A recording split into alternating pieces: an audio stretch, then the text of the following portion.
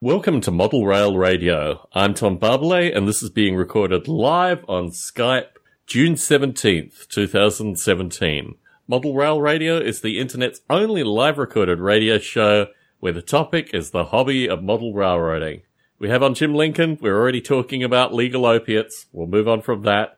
A wide variety of folk, including Jim Gifford. But I wanted to start with a gentleman who's known in the model rail circles now as Bambi, Rob Grutzer. Yeah. Hey.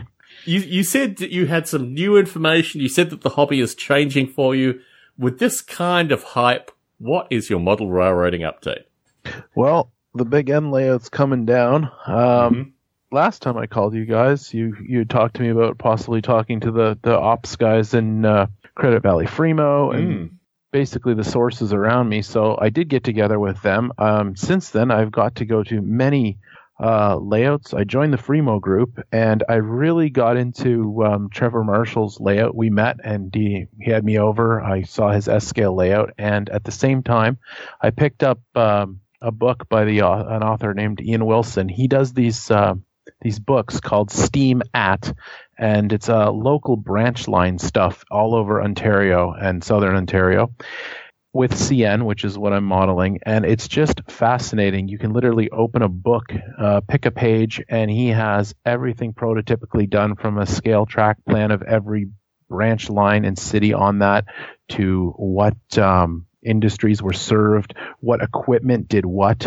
So after reading these books, seeing Trevor's layouts, learning about operations, and at the same time, my N-scale layout was just getting out of hand. It was becoming spaghetti. There was too much. I was not being able to detail as much as I like. And I figured that since I like the proto stuff, I like operations, and I like to do like hyper detail work, let's get out of the crazy basement layout. Let's make everything smaller, take what I've learned, and I bought a 280 Spectrum used at Credit Valley, and then I posted a bunch of pictures there on Model Rail Radio, but I basically used that as my first scratch build, tore it down to nothing, used the pictures in the book, and now I've just finished it. So my plan is I have the van or the caboose for it, and just have a 5-6 car, extremely prototypically accurate set, which I can then take to the Fremo groups, run until I get mine up and going, and then possibly have a very small little switching type layout. Interesting. Yes. Trevor Marshall will do that to people, I hear. He has that effect, and then since then he's in my travels. As you know, I travel a lot for a living. He's introduced me to other folks around the hobby, and in Ottawa I just had my first G-scale garden rail operating session, which was absolutely phenomenal, and what a cool group that was. I posted some pictures there to the site as well. I'd never seen something that large. It's a dangerous thing, knowing a lot of people in this hobby, so stick with your guns for as long as possible, I think. That's the only advice I can give. It could get very costly. Although, yeah. That's exactly why I decided, okay, this is what I'm doing. I'm sticking now with the HO branch line. It's what I really like. It's like a little time machine. It has steam ops, and it has my, I can model it like I would do, planes and robots and ships from before. Very good. Very good. I can't understand how someone could live in your part of the world and not be aware of the resources that are available to you. But now I've made these resources available to you. What is actually going to happen with your N-scale layout? Are you cutting it up, or what are you doing with it? Interestingly enough, through Facebook and the wonderful world of the day we live in, I just saw on the Canadian Modelers Facebook group that a guy who I was sharing N-scale advice with, he purchased my train set that I put up for consignment. So it's in good hands. And what I plan to do is I may keep the sound-equipped DCC loco that I have and have a very little, maybe tiny, almost diorama type thing.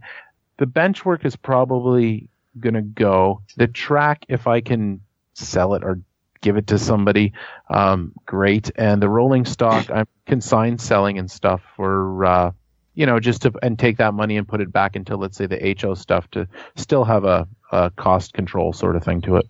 Certainly. It's nice to see people like your stuff that you sell too, which is kind of neat. It was neat to see it today. Definitely. So when you initially described it, I wasn't sure whether you were going with HO or ON30 because the locomotive that you described is available in both, I believe. So interesting. So HO, smaller. What kind of stuff are you going to be modeling with this new layout? Are you familiar with any? I know you've been to Toronto before, but north of Toronto there is a couple of main lines which spurred out into various branch lines that were around in the 50s, pretty much just like the States pre-highway stuff. Mm-hmm. So what I'm going to do for now, the big plan is have the prototypical couple stock cars, couple tank cars, couple box cars, and really work on that. Once that's done, I would like to build Fremo module of the town I live in. It really works because there's no curves. It's quite straight.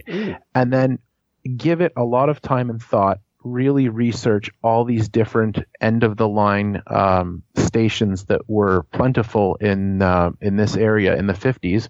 Kind of, if you've seen Trevor's layout, you'll notice that his layout, it ends with a little turntable, which would be the size of a 280 or a loco of that size, and they would do their work and they would spin they would turn the locomotive on the little turntable, and then the crew would just do their branch line pickups and setouts and head back to whatever main division point they came from. One of those, and a lot of them have the Great Lakes involved too. So you got train meeting barges and boats. I just need something that works in the basement for me that I won't get bored of. And if that takes me 3 years to figure out, so be it. That's what the Fremo group's for. Fascinating. I'm trying to think. I was thinking it was David Karkowski started modeling that area for a period of time. Yeah, no, visually, my travels to Toronto, I can't remember whether it was 1 day or 2 days, but traveling up by train from, I think, probably Michigan. Must have been Michigan. And yeah, the transition and the whole area, I mean, I was very visually struck by the crossing through the border and how things changed dramatically on the Canadian side. So yeah. These books, if you ever get a chance, or if I ever run into you one day, these books are just insanely well done. I mean, this guy, you literally pick a layout and go. I mean, everything you need for a prototypical operation of a town, it's right there to scale. And it's fascinating that, he did that all over Ontario. So it was a huge help to me.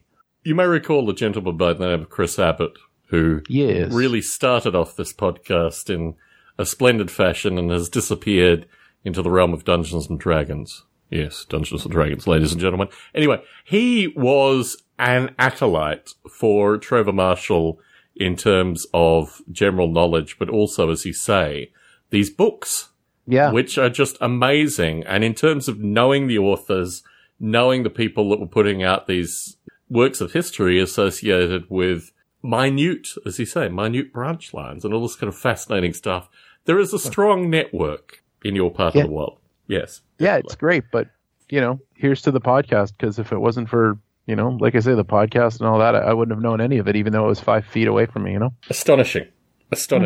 You know the way we do things here, Bambi. You know the way things are done on Model Rail Radio. So please stay on the line. If anything comes up, you know what to do. And try to hold out for 3 months in HO before you go to G. Just try. Well, the interesting thing there, I won't take up too much more of your time. 2 things. One thing I've learned, which is kind of neat with the G-Scale guys, is they all tend to own their own locomotive, and they have it all battery packed and ready to go. And then when they show up to these places, the rolling stock is sort of there, almost like a big RPG sort of game. But they take their locos home. So the only investment a lot of these guys made was the loco. But yeah, I'm not going to be doing that anytime soon. But I will never say never. Yeah, and then that's about it. Always a pleasure chatting with you on Model Rail Radio, and I'm always a fan of your Facebook updates as well. I don't know. I live vicariously associated with your particular profession. So Catch Me If You Can is a favourite film of mine, and I think one day maybe I'll just take up impersonation or something like that. That's awesome. Actually, yeah, no worries. Talk to you soon, Robbie. Take care. Take care.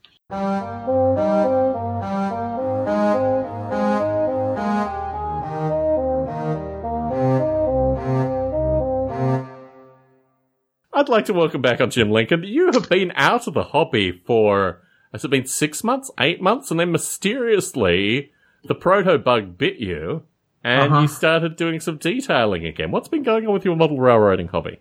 Oh, boy. All of a sudden I decided, the computer games, but enough was enough, and I just stopped. And so I pulled out I started work on the Proto 48 module / layout that I was working on, and I can't work on that because of the operation. So I've been building structures and detailing. Basically, what it came down to was I stopped overthinking things, and I said, you know what, I'll just do this. You know, I'll just paint it. You know, instead of worrying about how I'm going to dent up how I really want to dent it up, and I don't know how to do the rusting effect that I want, and I don't know how to. I was like, you know what, just paint it. Mm-hmm. Just paint it. Just do something. Do something. No one else is going to know. You're the only one that's going to know. So, so I've just been trying a bunch of stuff. First time I did chipping, armor modeling and stuff like certainly. That. I thought you were I would have imagined you were a chipping master. No. I did other effects, but I had never done it. It's ferociously simple, but no, I had never done it. So just did it today, as a matter of fact. Very cool. So convalescing, we talk periodically with people that have had surgeries and are convalescing. Model railroading is a great hobby for convalescing. Oh, yeah, because I don't have to get up and do anything. As long as you have everything. I'm very fortunate is that the desk that I'm sitting at right now, or where my computer is, has a glass top. So you can use an X-Acto blade right on it. Don't have to worry about it. Okay, it's going to dull the blade, but that's why you have lots of them. So, and it's been working out really great. But that, I'm finishing what I'm working on right now is finishing up that gondola that I had 3D printed the ends and cut off the ends, and the saga of the Lionel gondola is actually being finished. That was the thing that I said I was so afraid of destroying it by denting it up that I was like, you know what, no one's really going to know. I'll see if I can make the same effect with paint, and I'll just paint it, get it done, letter it up, and it's coming along. Looks pretty good, I think. And to get my denting fix out, I built one of the 3 BTS kits that I have. And so that's mostly built. But I've been concentrating on this and my fanciful structure. That's a joke that comes from the name of it is a joke that comes from your sister podcast. My sister podcast, yes. Yeah. That's an amazing podcast. I've got to say, I was thinking of actually doing some oration associated with Lionel Strang and his creation. It's more than a creation now. It's an army, darn it. It's an army of folk. Yeah, no, I my view is this is the power of podcasting, ladies and gentlemen. It can become things even greater than its origins. It is amazing to see the stuff that Lionel's done. And you are such a central part of the mythology. Well, you are of Model Rail Radio as well, but I mean, your AML network mythology. Yes. Are you getting royalty checks associated with this thing? No, I have to pay him, right? Oh, I have to. I'm the sponsor. I'm supposed to pay him. I thought they were paying to use your name. Oh, I got it the wrong way around. I'm sorry. Yes, no. Jim Lincoln Shovels. I've got the shirt and everything. Okay.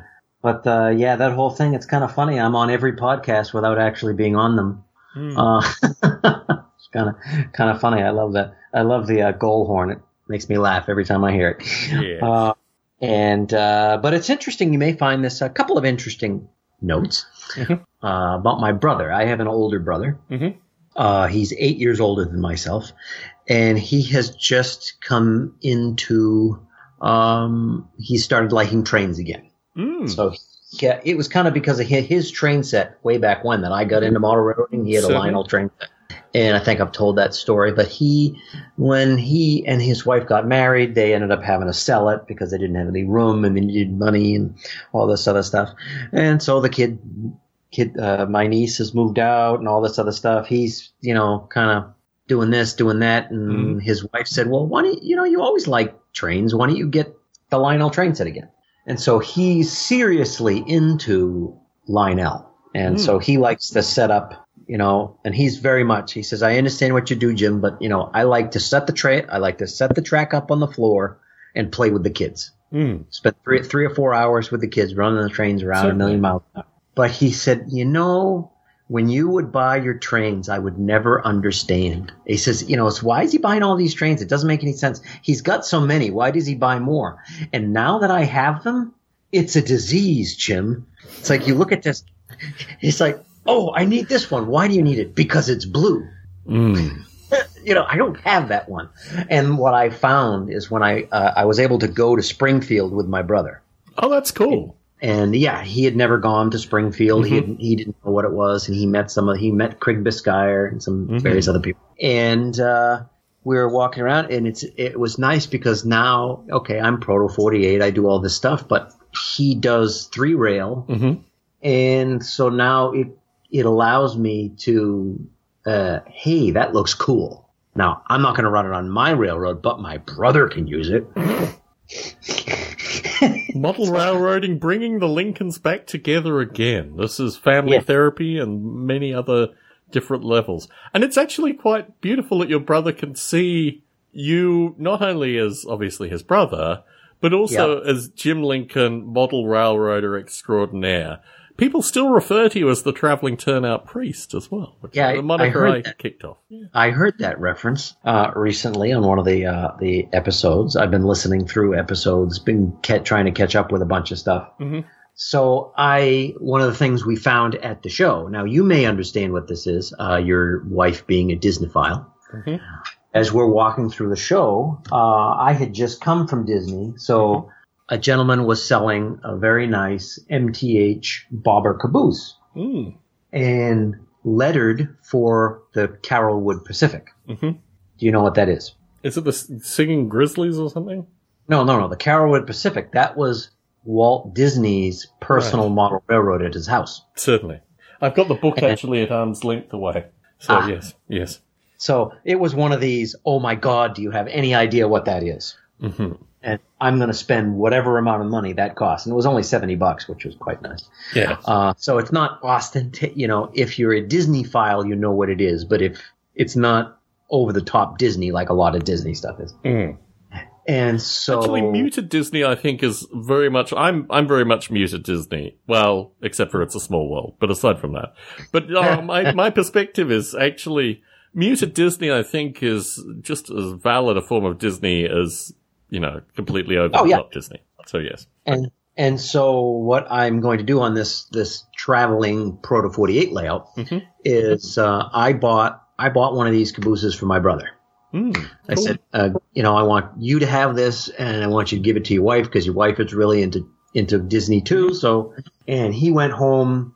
He called the guy back, and he sent me one in the mail. So I have one too. Very cool. And I've Proto 48'd it. So, because my brother said, do it. I said, all right. So what I've decided to do, I just won I recently won a eBay auction for an unlettered Proto 48 locomotive. And I believe that I'm going to have that lettered for Carolwood Pacific. So that will be the railroad that kind of runs things on that little railroad. So it's actually going to be an homage to Walt Disney and the Carolwood Pacific. Walt Disney was really into the older, like Civil War type locomotives. Yes, definitely. And that's not really my thing. But this is it's a 50-ton GE diesel, so very diminutive. Southern Pacific had one, and it was narrow gauge. And so I just thought that, that's one of the things I'm going to be doing. So people think, oh, Jim's what is the word? Prototype rivet counter? I don't know. They're the things I can say on this podcast. I mean, proto-Nazi. Yeah. And sort of. But, this way I get it, I can make it realistic, but that doesn't mean, the station is, I think you saw it. I made a New Haven station sign that says Bitten Limb, Rhode Island. And with Bitten Limb BL variety. Mm-hmm. Because of the old joke that happened on, I think, a viewer mail about Rhode Island. There's a law in Rhode Island that says you can't bite off somebody's leg. And you can bite off somebody's arm, but you can't bite off. It's against the law to bite off someone's leg in the state of Rhode Island. Rhode Island is a very... I'm listening to a podcast which is just finished called Crime Town, which is about the kind of mafioso underpinnings of Rhode Island. And it's a very interesting... Yeah, I don't know. I've never really understood Rhode Island, but I understand that those that do it excessively. But I'm a little bit Rhode Island out, if such a thing would exist. Apologies to listeners in Rhode Island. I will take your calls. But yeah, the mythology of Rhode Island, I think, is... I don't know. I'm just like, I'm done with it already. I've got mafioso gangster types that live in my neighborhood. I want podcasts on them, darn it. Anyway, Jim Lincoln. I know. Yeah, it's just sadly I live 5 minutes away from the border. Yes. So I can't really escape it. Yeah. Sadly. I thought it was very fascinating that when I was at the Springfield show, I saw an F-40 painted for McDonald's. And I was like, wow, that's cool. I could run that on my brother's railroad.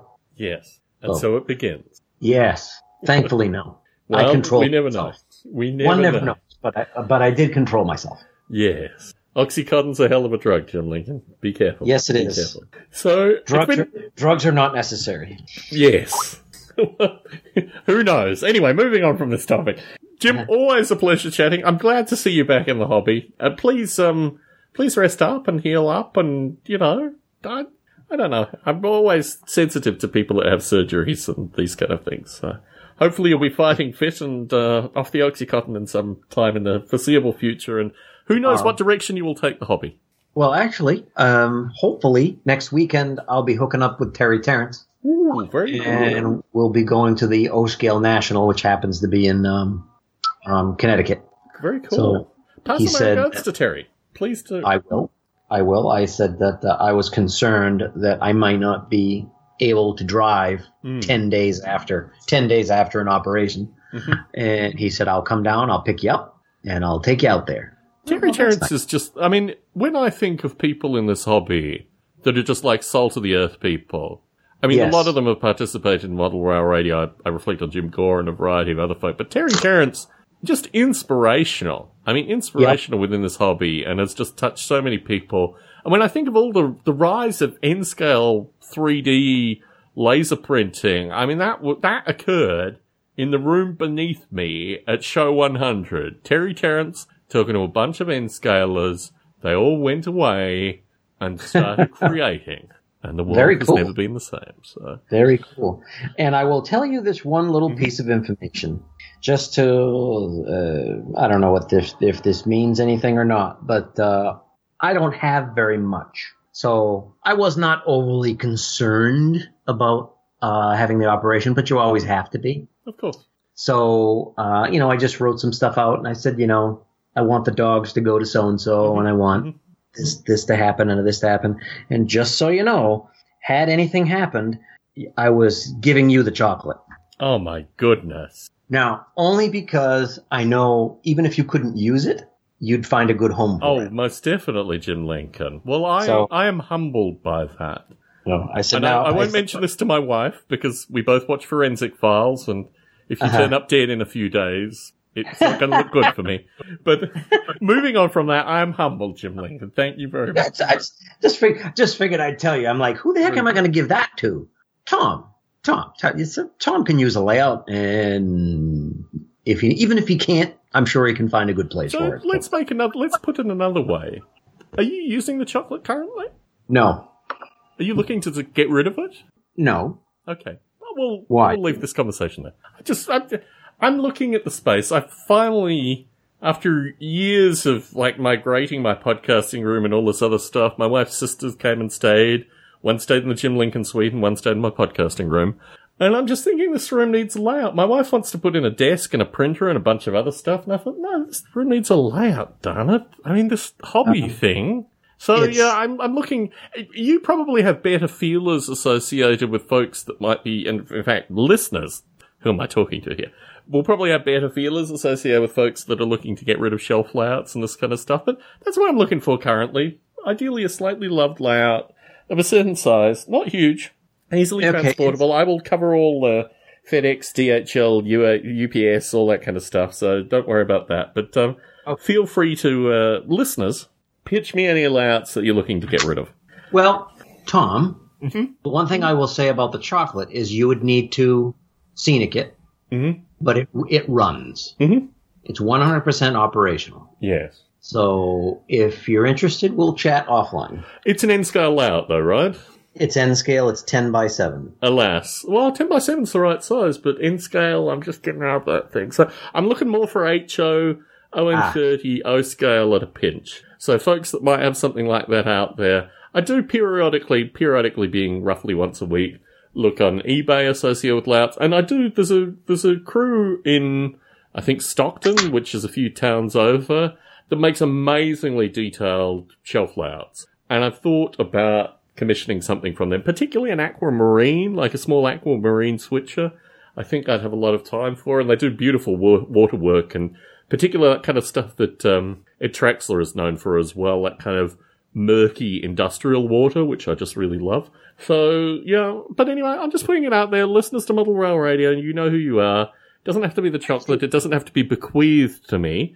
I can work things out. Otherwise, Jim, I'm not going to mention this to my wife. She's not going to have any fun with this, but I'm thankful that you think of me in your will. And, I don't Such know. as it is. I've got a few ninja pajamas I could probably bequeath to you. I'll have a think about what I bequeath to you. Those have come out on occasion. Very good. That's a great statement. Right. Ron Kleiss is only on for half an hour. I've got to get to him. Any excuse to get off Jim Lincoln on Oxycontin.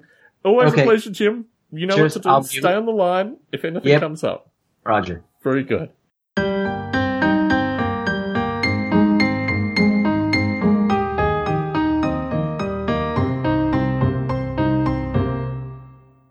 I'd like to welcome back on Ron Kleiss. As noted in the break, it has been an inordinately long time since we've had a chance to chat, Ron.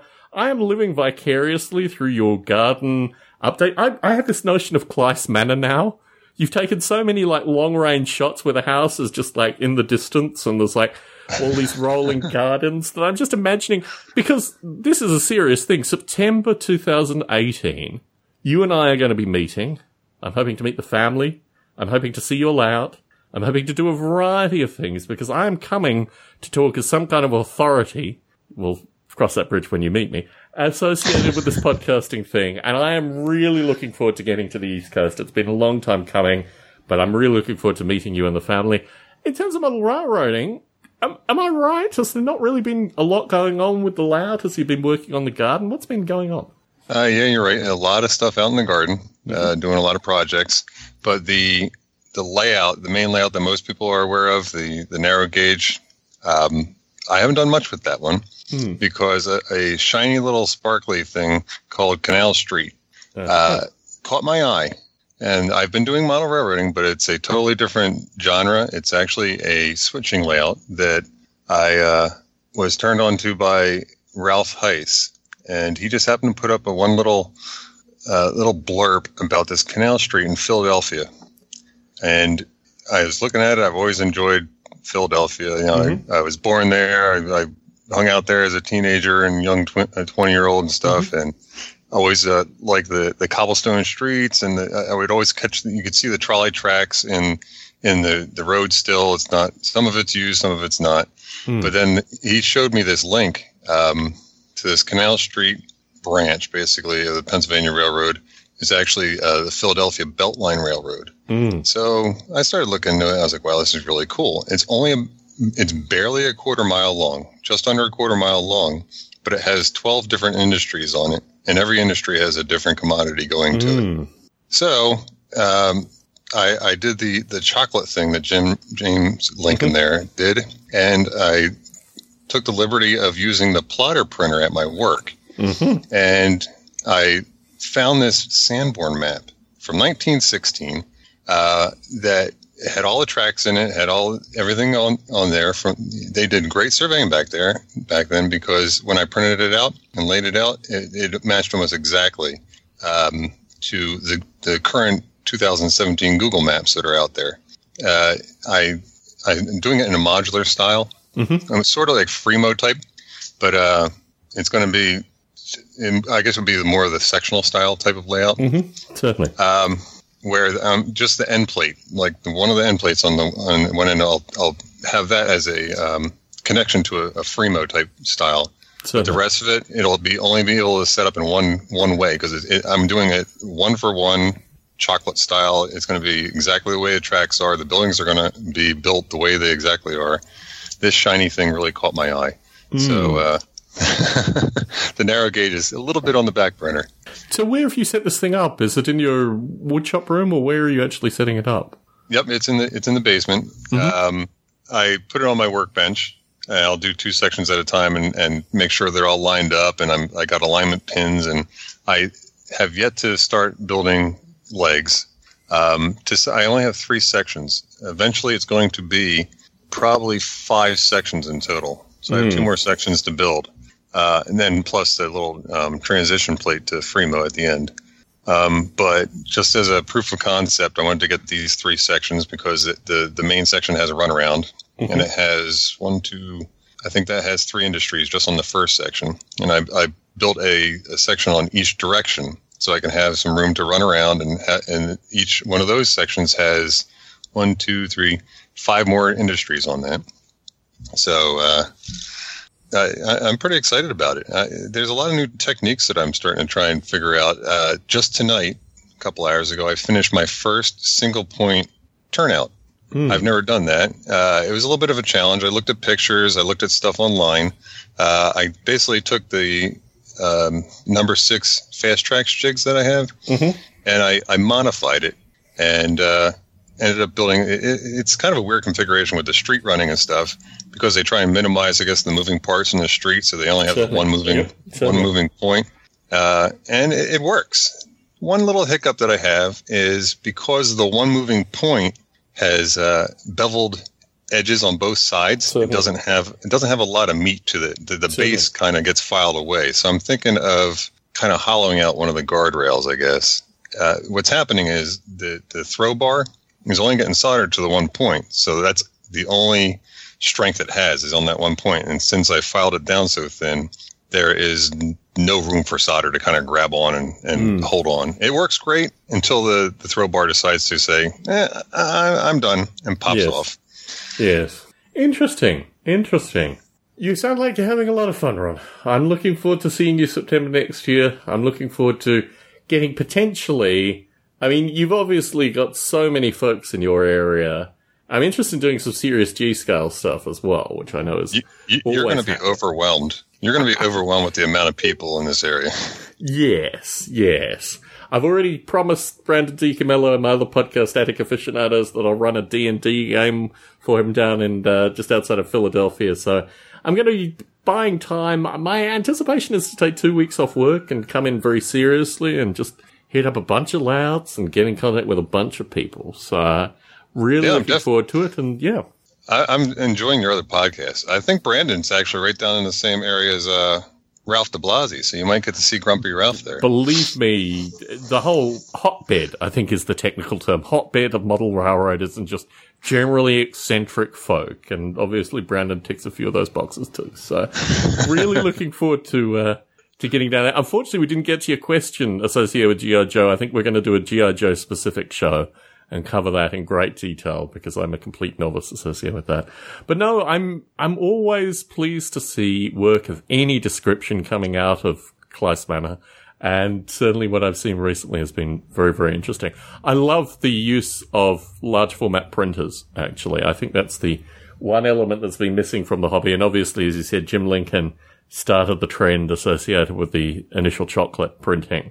But yeah, large format printers should really be utilized wherever possible. It comes in really handy. I mean, instead of sitting there doing a bunch of 8.5 by 11s and taping them together and hoping they're lined up, if you can get your CAD drawing, even if I think like Staples or Office Max or something like that, one of those printing shops, as long as you get it properly scaled, it's amazing what a 42-inch wide swath of track looks like. And when you just lay this thing down, it makes it really handy. And if you can do it in color, all the better. Most definitely. And if you can use work office supplies, even better. I'm just cleaning out the printer heads. Of course. That's all I'm doing. As you have to with these kind of printers. It's a requirement. Yes. Definitely. So definitely. When I'm done with that, I can print up a nice, crisp, clean blueprint for work. Exactly. Most definitely. Ron, you, as you listen in, you haven't been on the show for a while. Any topics that we've come up with? Anything that's piqued your interest that you'd like us to talk about more? Not really. Now that I'm getting the street running, the trolley stuff is really catching my eye. I'm not doing any overhead. There's no overhead electrical wire, and trolleys weren't run on this line. But just the trackage really fascinates me. It's a little bit sharp for some of the radius that trolleys have, but I've always enjoyed the trolley stuff. I get my fix when I go over to my friend Tom Piccirillo's house. He has his trolley line, and but that's probably another little shiny thing that'll eventually catch my eye. Yeah. Well, when I look at the garden, I'm thinking G-Scale is somewhere in your future. I'm not sure where, but I'm sure it's coming. So many people talk to me about that. They see pictures and like, where's the garden railroad going to be? Where's the garden railroad? And I said, just let me get my tomatoes growing. Yeah. I've had very poor weather for tomatoes this year. And my peppers, cold. It was cold and rainy. And we had about 4 days of hot weather. And within those 4 days, my plants have doubled in size at least. Oh, yeah. Yeah, no, because that's what all of a sudden they're like, holy cow. Well, they put down roots, right? Even through the bad weather, they're putting down roots. The roots don't stop growing. So as soon as they get some sun, they just shoot up. Yeah, I have fruiting tomatoes currently. Hopefully they'll redden. I bought early ripening varieties this year because the real problem I have is that they just get woody and then, the fruit is reduced. So I went for fast fruiting varieties, and these things are giants. I mean, I have tomato cages that are clearly way too small for these things. They're kind of extending 3-4 feet above the cages. So anyway, you live and learn, but you get delicious tomatoes some of the time. So always a pleasure chatting, right? I'm hoping this year. Great chatting you. And you know what, the way we do things, please stay on the line. And if anything comes up, you know what to do. Yep, I'm going to hang out for a little bit longer. Thanks, Tom. Terrific. Talk to you soon. Take care.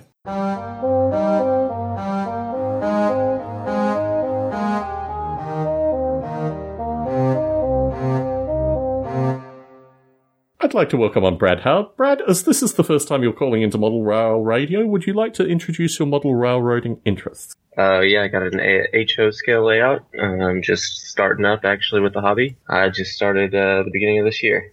So, when you came on the call, you had the video running in the background, and you look like you have a pretty established layout already in, 6 months? Who inspired your bench work and stuff? I mean, your bench work was pretty flawless, at least from 3 feet away. Just some YouTube videos and things like that. Just been watching YouTube and spending a lot of time on that. Interesting. Doing research and stuff. So, could you introduce your layout? What are you actually modeling? What area, what kind of stuff are you modeling? It's mostly freelance right now. I'm still trying to work out what I want to do, actually. I just had to get something up and get some trains running, and I got a Helix and I started, so... I mean, I guess that's what I saw, basically, in the background when you had the video running. So, do you have a particular era that you're thinking about? Modern day. Okay, interesting. And in terms of the space that you have available, how big will the layout be? How big I want it to be, or how big my wife wants it to be? Let's start with how big you want it to be, and then let's talk about the realistic constraints that might be applied. Well, the current layout room I got right now is it's about 11 by 14. Mm-hmm. And then we just cleaned some more of the basement out, and she actually said I might be able to extend it a little bit. So I'm going to try to take as much as I can, if you know what I mean. Interesting. Interesting. So is the current layout room on the basement level, or would it be a movement down to the basement? No, it's currently in the basement. Oh, interesting. Okay, so you'd expand from the room into the remaining parts of the basement. Interesting. Yeah. And how big would that expand to if you had your full trackage rights? Yeah, that's good. Probably another 10 by 14 feet, maybe. Oh, okay, good. Kind of around in an L shape. But... Interesting. So you could get some decent operating. You could get a crew down there and do some interesting stuff. Yeah, hopefully I could maybe get a crew about 4 to 6 people if I can do it. It's a long-term process, though, as it is. In terms of the part of the world that you're in, do you want to disclose that? Do you have folks around you or this kind of stuff? I'm, as you would say, a lone wolf, as I just started. I'm still trying to, get together with some people. But I'm in, basically the Kansas City metro area. Oh my goodness. You are in the second largest epicenter for model railroaders in the US. So just by putting this out on Model Rail Radio, we had a fellow who came from this part of the world, what was it, Seth Arnold?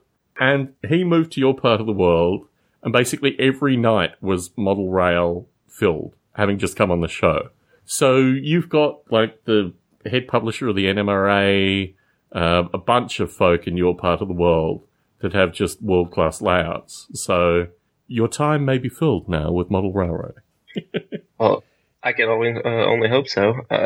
Depends on what my wife likes to say. But. Well, yes. They tend to be rather friendly gentlemen, and, you know, they have techniques in order to make wives change their minds in very curious fashions, as has happened with my wife periodically. So don't underestimate the power of persuasion that these model railroad folk will have. But no, you are in a substantial hub for model rail folk. And in fact, people who even come into town, you know, there are many, many operating layouts in your area. So you may not be lone wolf for much longer. In terms of doing things like joining the NMRA or at least going to local meets or this kind of stuff, have you done anything like that yet? I have not.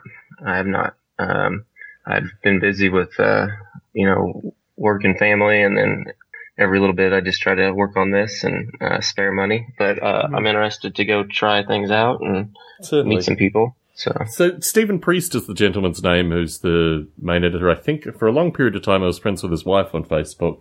There are a number of other folk in that area that have established layouts. I mean, really, it's just a matter of you picking what kind of stuff interests you more than anything, because that area is, like I say, a major hub, and certainly we have a number of listeners in the area as well.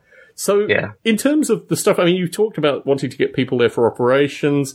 In terms of actually assistance with like building the layout and this kind of stuff, are you looking for that kind of help as well? Oh, yeah. I mean, I'd always like some help. It's just trying to gather some more resources to get it together.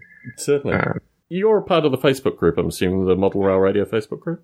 I am. So I will contact Seth Arnold, who's still, I think he's in our part of the world now. He lives in Livermore, California. But he certainly has all the old names and email addresses and stuff when he lived in your part of the world. So I'll get in contact with him and put him in contact with you, and you'll be a lone wolf no more. Maybe you'll try being a lone wolf, I don't know. But my view is, in your part of the world, you've got too many resources to learn from. And in particular, many, like long-term established operating layouts, and many people that are on their, 5th, 6th, 7th layout. And also in terms of regional techniques, I mean, your benchwork looks pretty good from, like I say, 3 feet away. But in terms of people that have like regional knowledge of, various spline techniques and these kind of things, I think you'll be spoilt for choice. So I'll put you in contact with Seth Arnold, and he'll put you in contact with all the locals. Very interesting. Very interesting. And then obviously you will, just through force of people, your basement will be neatly filled in a very short order of time. So you're modelling modern. You don't have a particular prototype yet, but what kind of, you obviously like operations in some sense, right? Yes, that's kind of what I actually like, some operations and moving things around the yards and different things. What kind of industries are you looking at putting on the layout? Coal mine and some just industries around my main yard here, and then I was going to do some other things, and then I got maybe this new expansion, so I've been thinking on maybe some stuff around like a seaport or something. That'd be cool. So yeah, I'm just kind of thinking on what I can do. So as you listen to Model Rail Radio, what kind of stuff could we be talking about that we're not covering currently? What kind of stuff would interest you? Well, I actually just about a month ago maybe found you on the podcast, so I'm still trying to catch up with all the past. I actually started with show 99 and have just today actually caught up with your last one. So and then I have to go back and start over. So yes, everything seems good. I'm trying to learn as much as I can. So with on your podcast, and then obviously with YouTube and everything. Oh, so. Yeah. Yeah, John Garrity in the chat, who is a coal mine expert, said that coal mines can eat up a lot of real estate. They don't have to, though. I think if you're dedicating to a coal mine, then obviously you can take up a substantial portion of the layout. But a lot of people have, like, coal mine elements on their layout as well. So it can be the case that way, John Garrity, but really everyone has a choice. So, Brad, I'm really interested in connecting you with Seth. I think that would provide a lot of resources immediately for you.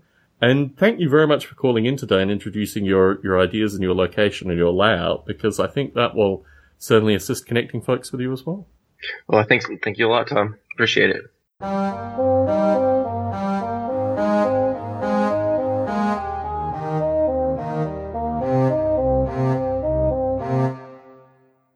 I'd like to welcome back on a gentleman who, at this time of year, coming towards the end of June, it reminds me, this is the Jim Gifford and Roz time of year associated when they came to stay with us. Podcasting Room and the Jim Lincoln Suite are both ready once again for guests, as they were when you came through. That trip, Jim, goes down in the annals of Model Rail Radio and just Model Rail podcasting in general as being one of the most extraordinary tours ever undertaken. A year after, or nearly a year after when you first departed for this, can you talk a little bit about how your life changed having done that tour? I guess the first thing was it took me 6 or 8 weeks to get over it. No, we had an absolutely fabulous time. I guess some of the biggest lessons were how the clubs organise themselves. Oh, yeah. So that they've got a sustainable future in terms of locations and buildings. Certainly. You know, we've talked to a few back here that have been in places and had to move half a dozen times in the last 15 years. And, and I think they're starting to get the idea of make it a community service and come to an agreement with your local government. And, certainly the Sama Club here in Adelaide has just done that a couple of years back. So perhaps they've learned something from our brethren across the other side of the world. But no, you know, we're starting to reflect on, God, it's been a year already. Yeah. And, this all the people coming on tonight, you know, Ron and Jim, Mike Slater, you know, we all caught up during that trip and, you know, made some really great friendships that I'm sure are going to continue on over the years. Certainly. Yeah, Model Rail Radio has just been an amazing means of getting in contact with a bunch of really interesting and friendly people. And I think that's, you know, as the years go on and the podcast editing goes on and, you know, Michelle looks at me periodically and says, this Model Rail Radio thing's still going on. I'm like, yes, it is. It's really about friendships more than anything. I mean, it's an amazing resource to have reached out to so many people and put people in contact, and I'm going to put Brad in contact with Seth and all these kind of things. This network that Model Rail Radio and the other Model Rail Radio podcasts obviously have created, just absolutely untouchable. I mean, I met your son recently as well, you know. It goes in all different directions. Yes, it certainly does. And, you know, apart from this one, I enjoy listening to your other ones as well. So they're always thought-provoking, and which is good. And I guess things have been a little bit busy down here. You know, I met John and the Prof and a few others at the Narrow Gauge Convention. How was that? Which was great. We had a terrific weekend. It was a boys' weekend. Certainly. And, the red wine flowed first night and subsequent nights. Very cool. But no, the convention was good. Even though we don't model in ON30 or narrow gauge, the techniques and stuff are pass across scales, and that was great. Managed to get quite a few photos and a few videos, and we had a great train ride on the Bellarine Railway on the Monday. Plus, then I went out to Peters and had a week of playing with Arduino stuff for Model Railways. Yes. And I must say the Arduino platform's considerably easier than the Texas Instrument Launchpad platform. Certainly. Larger community. Yeah. Yeah, well, there's so much stuff you can draw on. There's so many different examples out there. The last week or so, I've just been doing a fast clock based on the CPU clock. Yep. And would you believe it? It keeps time lovely. That's which amazed me. I thought that it would go off after a while, but no, ran it for 18 hours, and it was only 1 or 2 seconds different to when it started. Yes. So it's amazing. And I've got my remember when we were at Seth Newman's and he had the opening gates and the derail. Certainly. I've got that working on mine, albeit I've got to fit the proper gates on the top instead of the masking tape. Very good.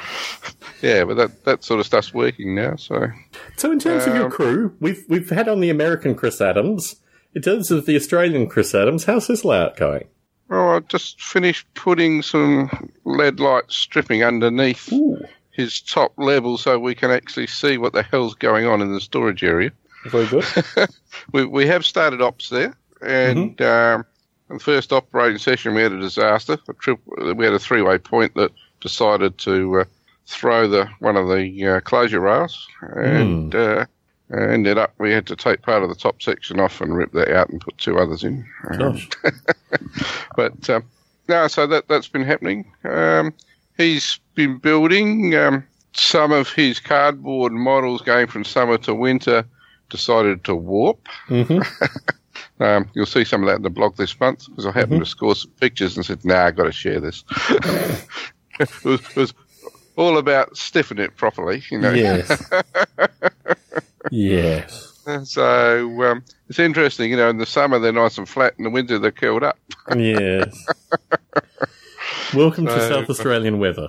Yes. Yes. Well, you're sweltering and we were 8 degrees this morning.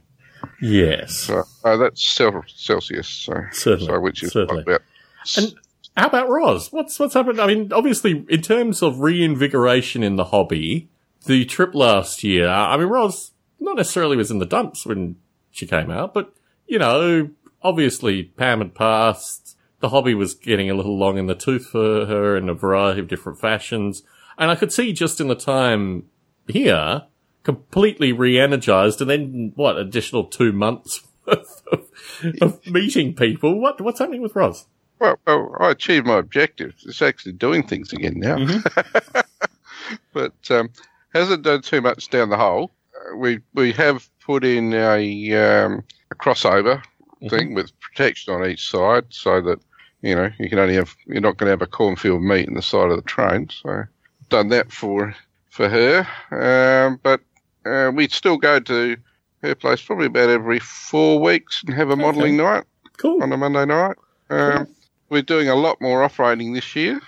As I'm having 1 session a month. We're going up to Wayne's in Coromandel Valley once a month. Cool. We're going to Chris's. We're going to... and Don, the big tall guy that was in Orient Express that I was talking to when you were talking to the boss. Certainly. He's now come back and become active, and as for next month, that's another layout we're going to be going for ops sessions. So a lot more ops this year. Right. And we're all learning because people have got different systems and are in different stages of implementing things like car cards and stuff. So it's really interesting. The timetable and train order with car cards is running to the clock. It's certainly to learn it. It's quite challenging, but when people initially hate the clock, in actual fact, the clock ends up being your friend. Certainly. Because if everything falls over, they'd stop the clock. Yes. Yes. But certainly the amount of technical problems on each of the layouts has been reducing dramatically. So as we've done the ops and we have to play with a few things. You always get those little areas that cause particular problems. And it's just a case of spending a few hours on someone's layout with those that have got the skills to tissy it. Amen. Yep. So should be good. Very good, Jim. Very good. Well, you know what to do. Please stay on the call. If anything comes up, we'll chat again. Yep. But real pleasure catching up. And please pass on my regards to all your crew. Yes, I will do that. And I just need Jim Lincoln to rattle Terry Terrence's cage and to remind him that the convention's going to be over and to get back and do his microprocessor stuff that he's Alas. Retirement has not been good for Terry Terrence in terms of doing stuff, right? I will try to do that. Yeah, I know you'll rattle his cage for me, Jim. That's all Jim does, right? He's just a cage rattler. That's lovely. Amen. Yes, amen. All right, and I forgot to mention Mike earlier too. It was nice to catch up with Mike and see him on the call again too. So. Most definitely. All right, I'll see you on the side. Take care.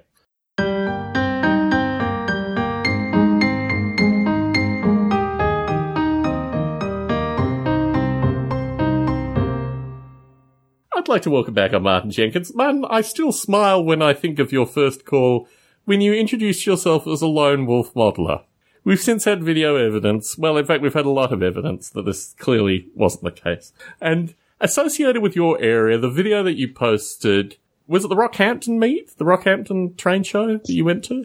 The Bundaberg train show. Was it Bundaberg or Toowoomba? It was Toowoomba. Well, there's Bundaberg, Toowoomba and Brisbane on there at the moment. In terms of the Toowoomba train show, I go to train shows here, and they're, not to put too fine a point on it, they're rather somber affairs. They're almost like funerals. Well, they are funerals. They're funerals for train sets that are overpriced, being oversold, and are kind of pushed to people as they first walk in.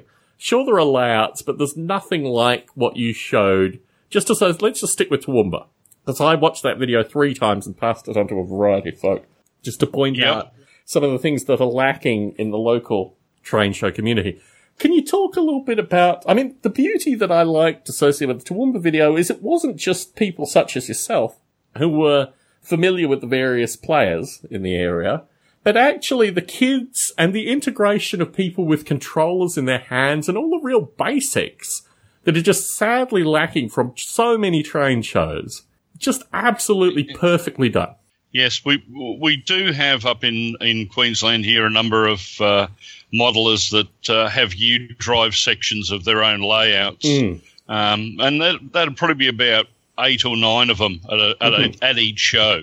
I mean, the idea of going to shows is to promote the hobby and try and get kids interested in it. That's why we use, on our club layout, we use Raspberry Pis and iPads to drive the layout. We don't actually use any DCC system or any computer, such as a Windows or a Macintosh machine. It's all done with a Raspberry Pi 3 and a little booster. But that's one of the things we've tried to do in the NMRA up here is try and promote the hobby and have integration with the public. It is so important and it's so missing in so many shows that when I saw it, I thought... My frustration is that you can say these things to people and they can go, yeah, but it never worked. Things will break down. People will get bored. People can't control trains. This whole concept of them moving in directions and at speeds far too advanced for the general public. I mean, there's all this kind of nonsense that people say associated with these things. And then I see a show such as the Toowoomba one and people are doing it. They've got kids, 6-7-year-old kids driving trains, having a great time, understanding the hobby, the kinetics of the hobby in a very intimate way, and clearly bringing up another generation of folk that are going to be model railroaders. So, I mean, hats off to you. In terms of your local NMRA group, if they can get this back to the national here in the US, if this could be something that can be used in, like, regional NMRAs over here, and also... I think the fundamentals of the train shows here are just very, very strange. I was in San Diego with my wife about 2 months ago now, and we went to the San Diego layout. I'm not sure of its name, but it's in a historic area, and everyone says, oh, this is, the forefront of model railroading. And certainly when Jim and Roz were here, they went down to San Diego and they went to that layout as well. Every possible mistake associated with interacting with the general public was made. You kind of spat out at a gift shop with really overpriced, dusty products, no one to talk to. It's just like a really sterile environment. I'm the host of Model Rail Radio, damn it. I mean, if anyone's going to talk trains, and, you know, it's just such a surreal, you know, big plexiglass stuff, distance between you and the trains, people operating, scurrying away, no one makes eye contact, no one talks with you. They're almost like some, like, hermit-like monks that, you know, just exist in this environment. I was really frustrated by this experience because I've heard a lot of really positive things associated with this particular layout, but I had no exposure to that just as a general punter coming one day. And my view is that everything that you guys are doing, you need to bottle, you need to ship internationally, you need to be like a flag. I mean, I think that YouTube video, just of Toowoomba, should be compulsory viewing for anyone. I mean, we've got Jim Gore running for national for the NMRA.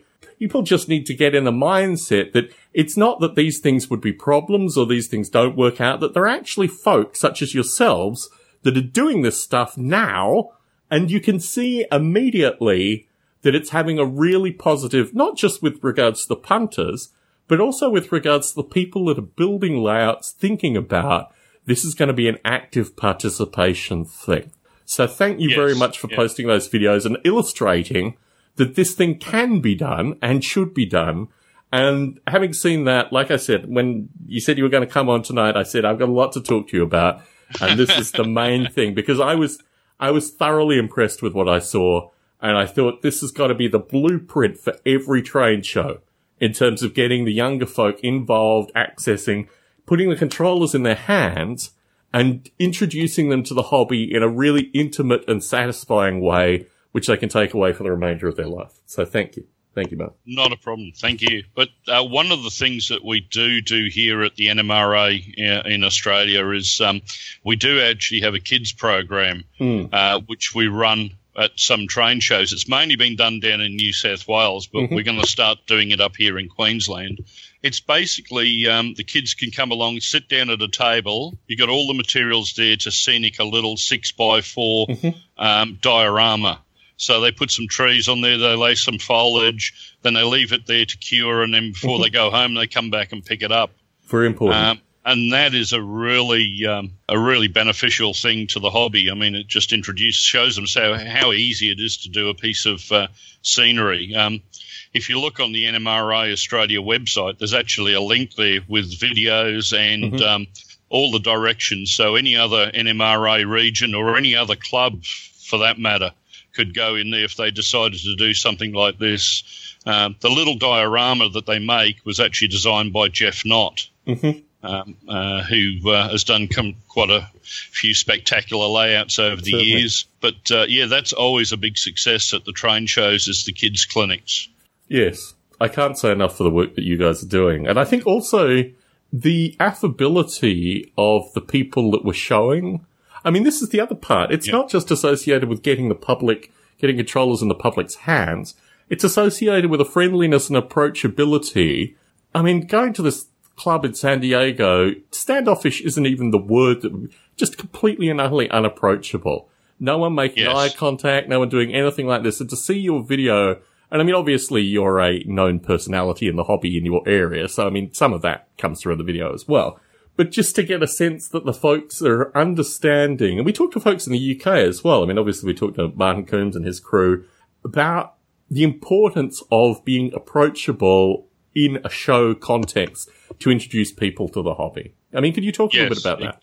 Exactly. Well, a lot of the shows that we do here, like in Australia, well, a lot of the NMRA guys and the guys I'm involved with, we don't use fencing or anything in front of layouts. So first of all, the people can come right up to the layout and have a look. In fact, the layout that I have sits on those plastic blow mold tables. So it's only 3 foot off the floor.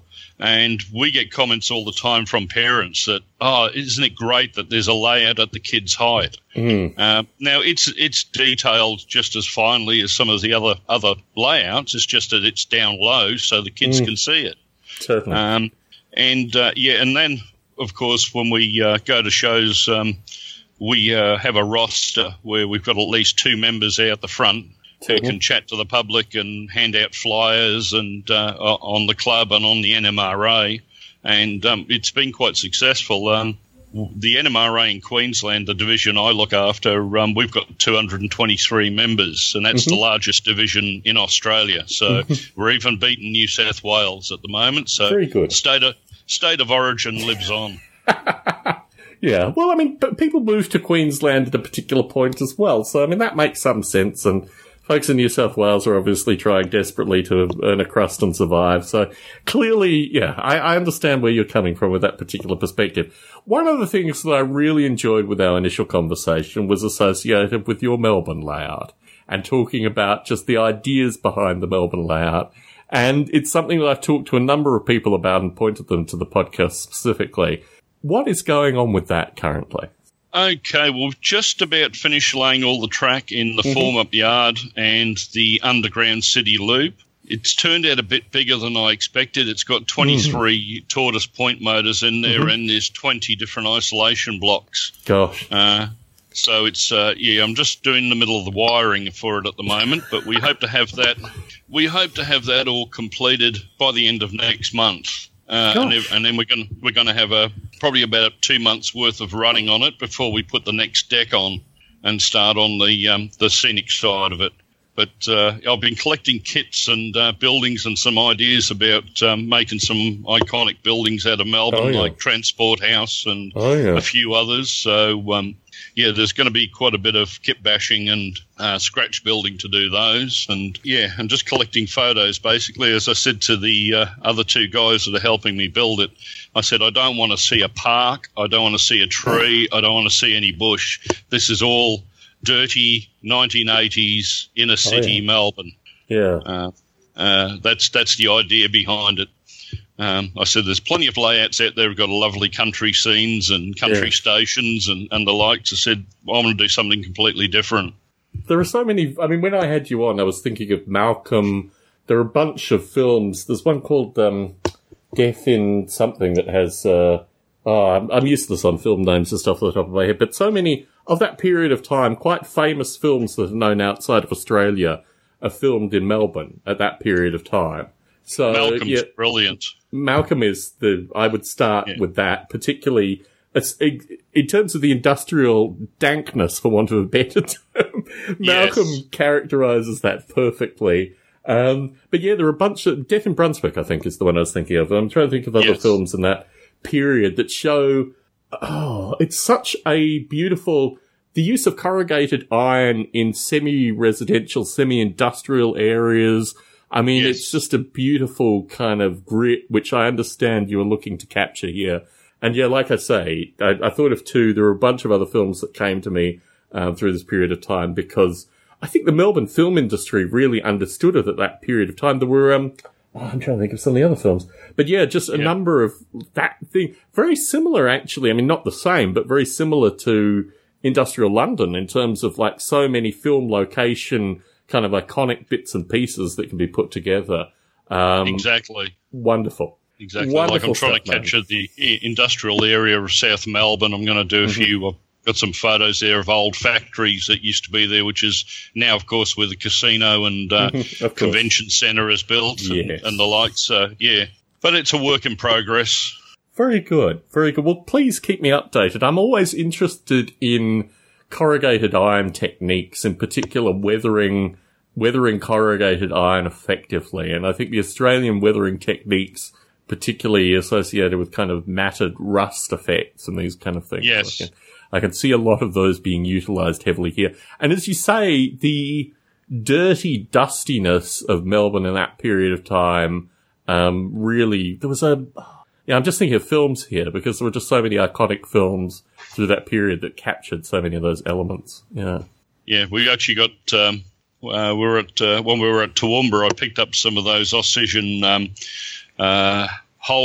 Falcons. And they were XDs, so they're for the right era. So the next thing is now we're going to make a mould and we're going to cast about 500 of them for the Ford factory. Oh yeah. So yes, that's one of the projects that one of the guys are working on. So. And in terms of rail link, I mean, the Ford factory had some rail operations associated with it, I'm assuming. Yes, They used to ship out, and I actually did my apprenticeship at the Nissan factory or as the Americans would say, Nissan. Yes. But back then it was called Datsun. Of course. And in those days, we used to actually make all the Volvos there, all the 244 series Volvos. So I've got a whole bunch of those because they used to get shipped out on rail as well. So we've got a whole bunch of those that we've been casting from Weeking models and machining out and then painting. And we should have a whole about 6 cars, 6 rail stacks full of those. Who makes a Datsun? There's some Weeking models that make a Datsun 280Z and a few others. Very but nice. I've been getting the Opel. Weeking also made an Opel, I think it was called a Cadet, and it looks just like a Gemini of that era. Okay, interesting. So we've got a heap of those that we've done, and the other one they make looks very much like a VL Commodore. So I've got those done up as taxis, police cars. So I'm trying to keep all the vehicles to that era as well. You won't find any modern era cars in there at all. No way. So that would stick out. That would stick out immediately. So yes. Yes. Yeah. Wonderful stuff, Ben. I'm looking forward to seeing when you get to this stage. Obviously, I mean you're in the track laying stage currently, but I think the visuals and the emotive effects are certainly what I'm looking for with this particular hat. And I've recommended it to a number of people that are actually non-model railroaders as well, who all have fond memories of Melbourne at that particular time. So it's an amazing time and era to pick, and I think it's an interesting apex because, as noted, captured in a few films as well. So, yeah. Yes. Very good. Yes. No, I've actually got to get the old video camera out and do a video on the shed because I haven't done anything on the actual shed itself and the layout. And before we get much further, I should just do a quick video of what it is now. Otherwise, before I know it, we'll be doing scenery stuff and someone will say, oh, you should video this. Yes. They're remarkably cheap now, actually. Like, video cameras that used to be, $600 are now $150. I bought one recently, which I proceeded to lose and then refind again. And it's amazing, actually, the quality of video cameras that you can get for next to nothing. I guess the cell phone market and what have you, all the component costs came down dramatically. And now, I mean, the one I bought is really just a hollow shell, a kind of hand camera. So, yeah, the availability of this kind of stuff has increased dramatically recently for a reasonable price. So I'm really looking forward to actually seeing this stuff come together, Martin. We'll get a few together. We'll get the GoPro out. That's what I've been using most of the time. And we'll get something done. Always a pleasure catching up, Martin. I've only spoken to you once before, but I'm really enjoying the stuff that you're producing. And like I say, if you can get the stuff on the NMRA in your local area back to the national here, and I'd love to see train shows like the one that you showed in Toowoomba. Beautiful. Well, stuff. it's actually funny because I've been the Pacific District Director's position is coming up, and I thought the date for the applications was September, but then I got told it was May, so I've missed out and put an application in. But next time we'll give it a go. Definitely. Well, folks are posting YouTube clips and stuff up of your layout, so always a pleasure chatting, Martin. Please keep doing what you're doing. Please keep posting videos on the Facebook group as well. I really enjoy them. Always a pleasure chatting. Not a problem. You take care. Bye-bye.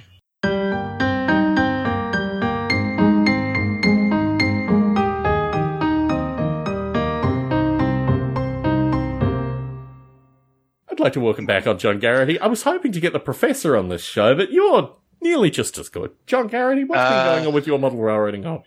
Not much apart from recovery from Geelong.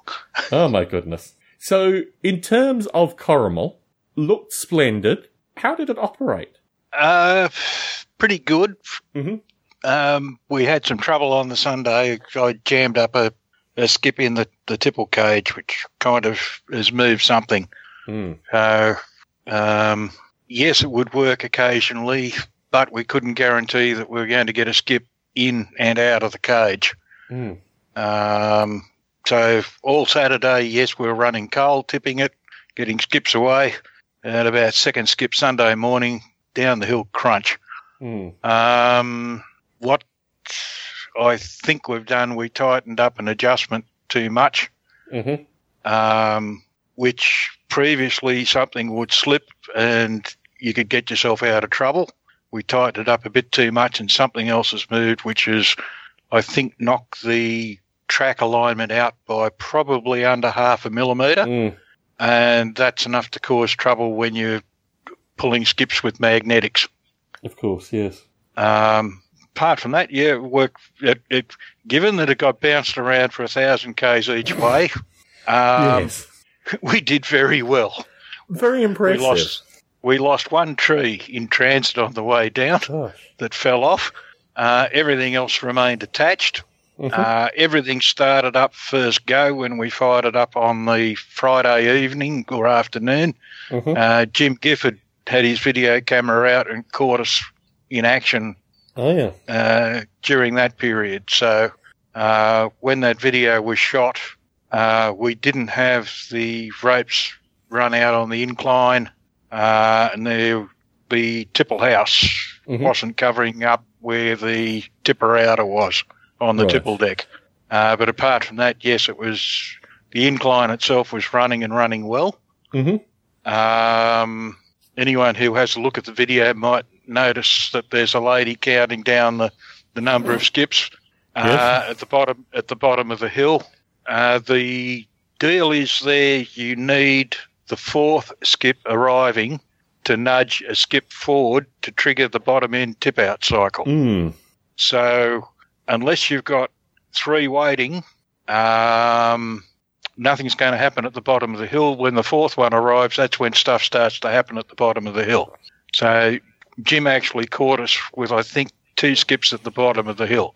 So we'd only just started test running at the time. Apart from that, yes, it was a good weekend. Very good. I thoroughly enjoyed it. Our crew thoroughly enjoyed it. Dan Pickard and his crew did a magnificent job. Amazing job, yes. Did you see the model he submitted of the guy there's this little disc model of the guy building a layout? Yes. Now, that is amazing. To do what he did for the Narrow Gauge Convention and submit that model. Hats off to Dan Pickard. Yes. He was under a fair bit of time pressure. Oh, yeah. They also had organised a very, very good day on Easter Monday out on the Bellarine Peninsula Railway. That was an excellent day out.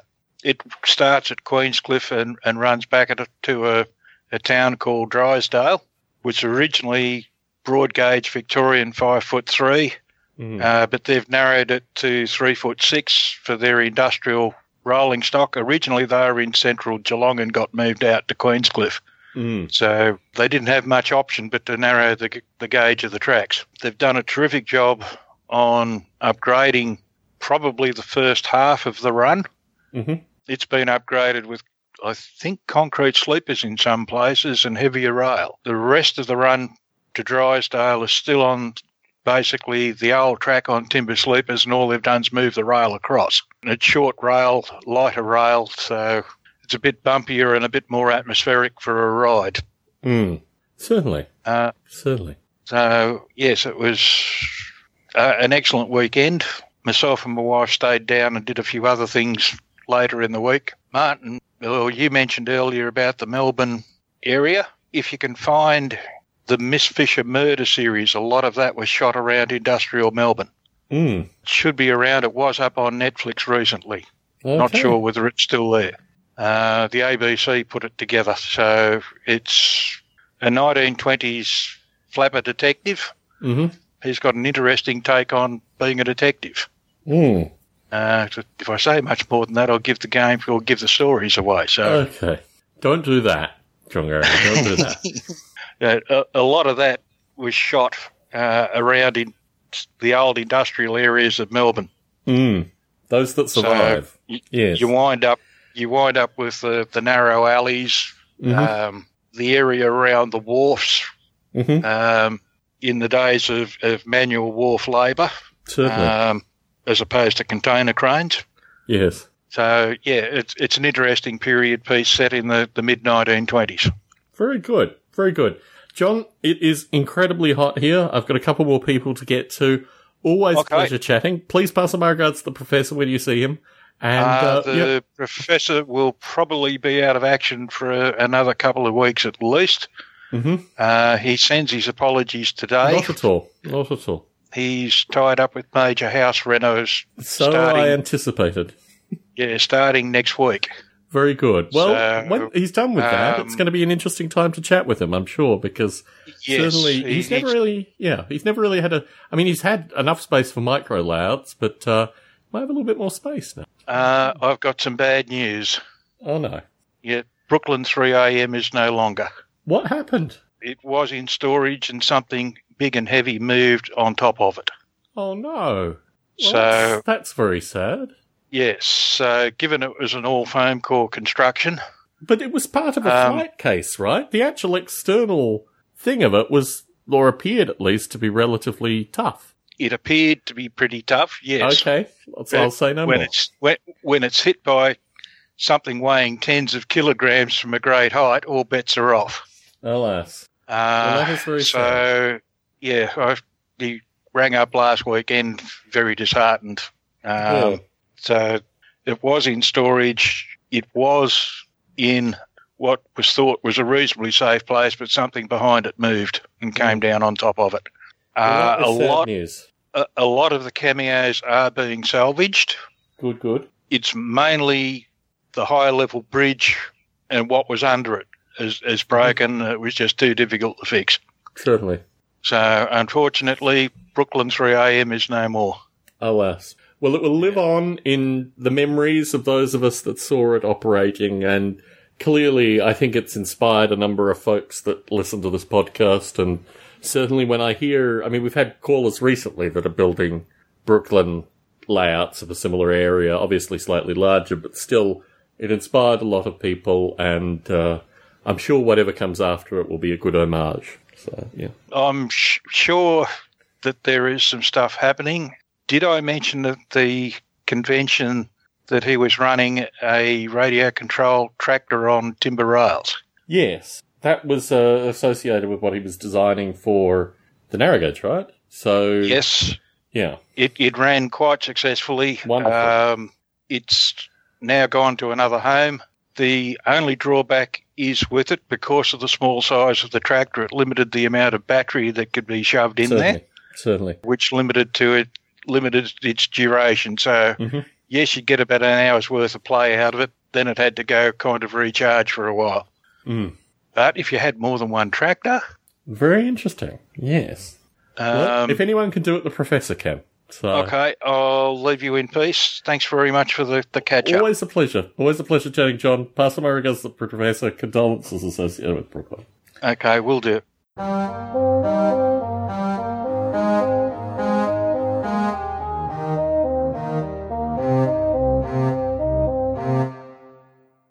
I'd like to welcome back up Dana Driscoll. Dana, when we first spoke, I was under some severe allergies. I have edited the audio associated with that period. I think I come through a little bit coherently. You come through perfectly. Let me first apologize for my condition when we last spoke. But you said you had some updates. You said your club has done some stuff and you wanted to provide a personal update as well. So please fill people in. Yeah, well, first of all, the Miss Fishers, by the way, down here in Santa Barbara, which is down the coast from you, Tom, we get the Miss Fishers here too, and I think they're great. So enough on that. But today, we're a loose affiliation. We have a somewhat of a club layout by way of Gary Siegel, who has a Louisville and Nashville line modeled for 1971.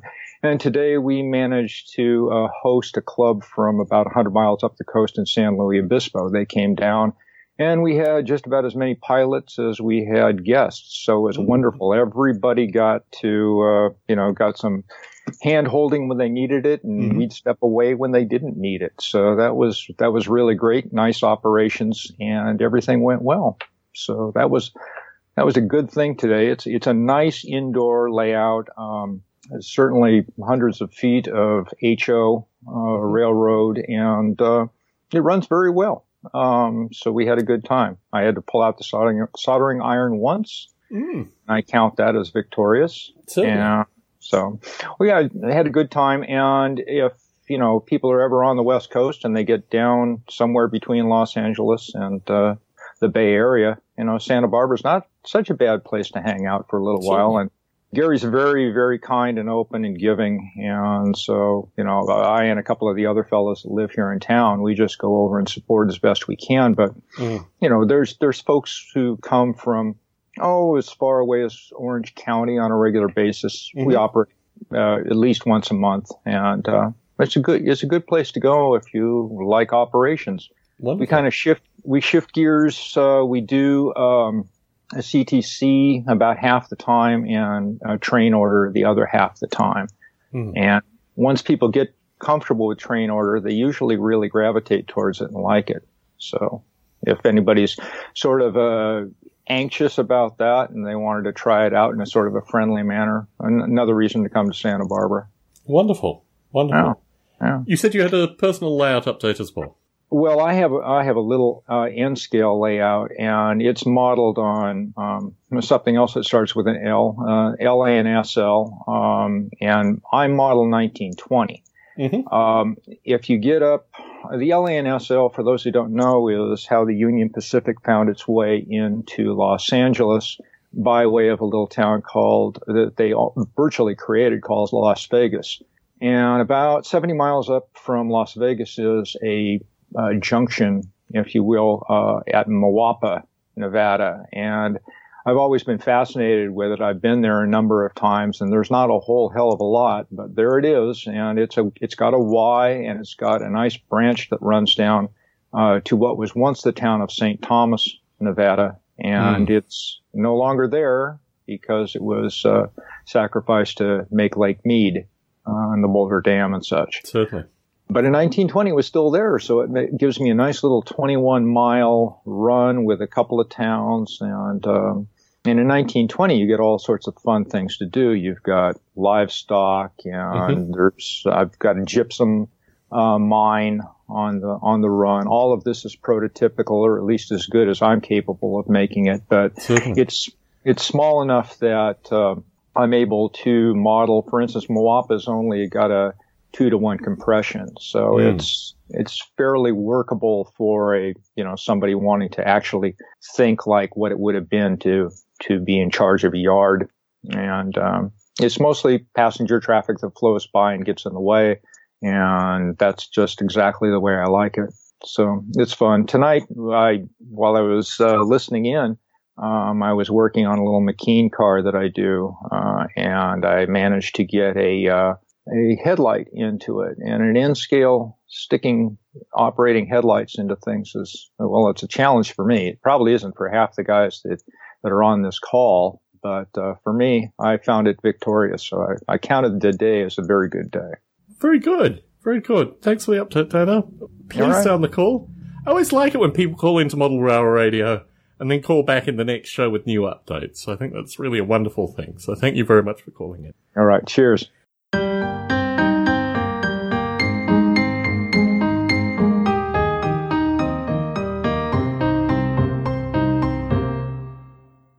I'd like to welcome back on Simon Hill. Simon, it's an absolutely excruciatingly sweltering day here in San Jose.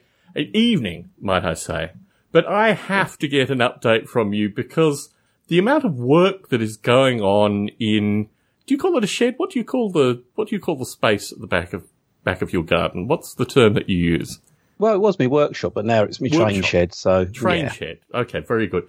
The amount of stuff that is going on in your train shed currently is pretty phenomenal. For folks listening in, can you introduce what's going on? I decided I wanted a train set. I've never had a train set, probably 30 years, because I got involved with lots of club layouts, and then the business come along and commission modelling, and I'd lost the sort of basic reason why I was into model railways, and that was I wanted a train set. So with the business closing down, I decided a bit of reorganisation in the shed. In fact, it took more time to reorganise all the benches, get things out of the way, and then start the bench work. And the plan is it's basically a high-level shelf layout that goes right around the shed.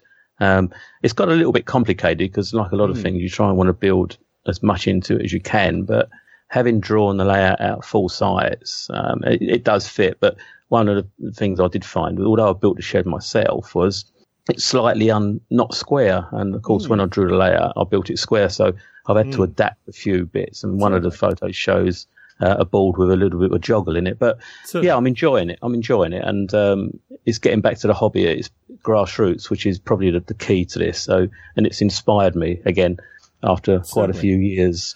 And I mean, Martin intimated that, you know, something had changed, and obviously you've noted that your business is closed. Your business part of your train shed was substantial. I mean, in terms of all the equipment and all these bits and pieces. Were you able to sell it on? Were you able to sell parts of it? I mean, has some of that equipment left the area? What's going on associated with those components of the train shed? It looked big, but the trouble was there's lots of cabinets with lots of small components in. Definitely. And those have been bagged up. They've been put in a loft. And yes, the business is still for sale.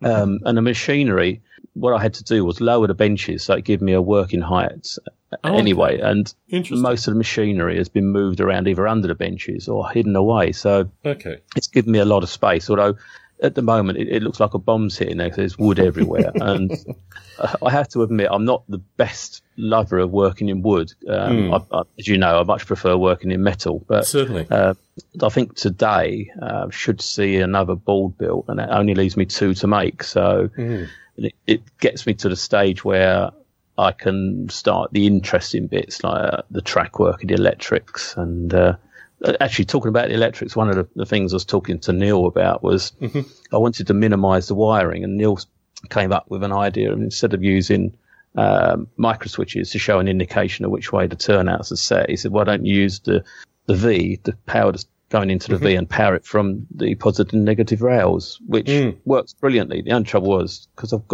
want to have detection, and I rigged up my little test board, I found that every time I switched a point, it showed a detection in that area. So you go one step forward, one step back. But alas, that's the nature of this hobby, though, right? Yes, I mean, it's good to have someone like Neil around who's got a very clever way of thinking in electronics, but what I've got to do now is just drop off the detection in the V area, and that will give me less wiring and a positive indication of route set, because it actually shows from the change of polarity instead of a micro switch, which probably is more reliable, I think. But I've seen a couple of people say it's not the best way of going, but I find DCC wiring can get overwhelming if you're not careful, and I think probably a lot of listeners will probably agree to that. Certainly. So in terms of your crew, recently, 3 weeks ago now, Ken had his open house again? Yes, it was very good, actually. We had the Narrow Gauge Society on the Saturday. I think that was the day you came last year. And they came from all over the country this year. One chap come from Glasgow, one chap come from the Midlands, and they stayed all day, and we entertained them. A very nice day again. And then on the Sunday we had our barbecue, and the Bread Guard group came, and we ran the 16mm Garden Railway as well, which was very good. And it was nice and warm. The weather was kind to us, which makes a great difference. Yes, it's coming on well. We're getting on well with the first Sunday in June layout. I don't know if you've seen some of Martin's updates. Oh yeah. I seem to have been delegated the carver of the foam because it's such a messy job. I arrived with my overalls the other night, and yes, that's coming along well. We're starting on the rotor yard now. We've done the basic framework. Neil's collecting components for it, and he's worked out the best way of going ahead with this now, because it's going to be quite a beast, and we want to keep it a feature of the layout as well, and we're sort of contemplating ways of actually displaying it now to the public. One school of thought is to actually keep it in the basic colour of the layout, which is white, because the key to the whole project is the stock on the layout, and that will show up. But Neil, on his CAD drawing, had shown quite a lot of different colours on the rotor yard, and there's one school of thought that actually perhaps it might be too overwhelming if it's white, but to keep some colour on it. So that's quite interesting. It's one of those projects that has taken a long time in the discussion stage. But now it's bearing fruits, and it's one of those projects that make you think. A lot of model railways, it tends to be very conventional, and this is very much outside clearly not the box. The same one. Yeah, exactly. Yeah, exactly. Yeah, you know, it's nice to have someone like Neil who has just the visual aspect, because, as you say, you know, initial decision, once you actually see it in 3D and see what the effect colour will make to it, you don't want to be too brutalist. At the same point, just by its sheer size, people are going to be drawn to this layout because it's got the carousel. So, yeah, interesting. Yes, and I think the whole presentation is good. As we've said before, getting away from the black or brown boards with a curtain just hung on the front as an afterthought, to show the whole layout has been conceived with an idea of presentation. I think that's where Martin has got that idea. I can't think too much in the sort of three-dimensional, whereas Martin does. Yes, certainly. I'm definitely a two-dimensional man. Yes. And the layout's named after something, right? The first Sunday in June is a show day for the prototype, right? Yes, it's probably the day when the railway is at its best, because we've got the very bright greens of the trees. We've got the ends of the spring flowers, and it's one of the weekends where we host the 1940s day. So it gives you a lot of options for sort of interesting people and interesting vehicles to be dotted around the layout. Yeah, and it's a good advertising tool for the railway, which is one of the reasons why we're building it, but also because of the challenge. And it's in fact, Bredgar, we're getting on very well. You're all very familiar with it as well. I mean, I just edited the audio, so you haven't had a chance to hear my chat with Martin, but that was one of the things that I pointed out to him was that, you know, you're talking about sleepers and these kind of things. You've actually laid some of the sleepers that you're modelling, so the intimacy that you all have is wonderful. Yeah. It is. The only trouble we find is because we're there all the operating days and probably one day a week, when it comes to visualising things, do you know, at times we can't visualise it. We know it intimately. We know every sleeper, every signal, every tree. But when someone says, what's the width for that sleeper? We go, I don't know. We'll have to have a look. And that goes for a lot of the things. Getting the location of the buildings correct is a key issue. And small changes make a whole difference to the visualization, the whole layout. And that's the start. Now we're starting to work on a few buildings. And one of the problems we had was Martin's been looking at most of the stuff to be built in timber. And obtaining the correct size timber is very difficult. Yes, I know. You got Albert Lumber. Yes, certainly. The problem is it's the delivery of it, and it's the cost. So Martin's treated himself to a planer finisher, so we can take material down to the correct size. Yes, and also that gives us the easy way of producing all the sleepers, because they're quite substantial. Certainly. And we discussed last recording exactly that, because yes, it does sound like, I mean, every aspect of this layout sounds, you know, mathematically precise, but at the same point, just in terms of the sleepers alone, what kind of error calculation do you need associated with needing maybe an additional 20 just in case, or maybe an additional 40 just in case? I mean, all these kind of things. So. Absolutely. I mean, I always tend to overstock when you do things like that. But I think one of the things we're going to be doing very shortly is we need to get to grips with the detail of the track work. So we've done a test board where we built the rail, but we want to now do some sleepers and get the weathering techniques correct on them, because it's very subtle there. Although people, you sort of think of a brown, black, rusty finish of the sleepers. These definitely aren't. They're a silvery finish with occasional green mould, because most of the area where we're modelling is under tree cover.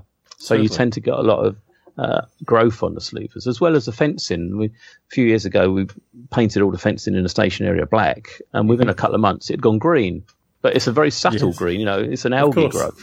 Yes, certainly. Certainly. Same as signals, you know, they start out white, but over the season, they tend to, the green creeps up from the ground. And that's little things that will show the layout in a different light. I mean, weathering is the key, I think. Yes, the rolling stock will be very clean, and that's the nature of it. And people say, well, railways tend not to be clean. Well, we polish the engines every time we're down there to make sure that they're presented very well. But the track work, the scenery, you know, the ground cover, that's the key that's going to bring the layout alive. Simon, it's a pleasure catching up with you. Unfortunately, the elements are attacking me at an alarming rate here, so I'm feeling the need to sign off before I pass out. But it's a pleasure catching up with you. Please pass on my regards to your crew. It's wonderful, actually, to have the opportunity to chat with you in a time frame where we normally don't have a chance to chat. So, no, it's wonderful catching up, and pass on my regards to everyone in your part of the world. I will, Tom, and it's very hot here. That's why I'm up so early, but I'm going to be down the shed shortly getting on with some work. Thanks very for that. Very good. I'll talk to you soon. Take care. Cheers, Tom.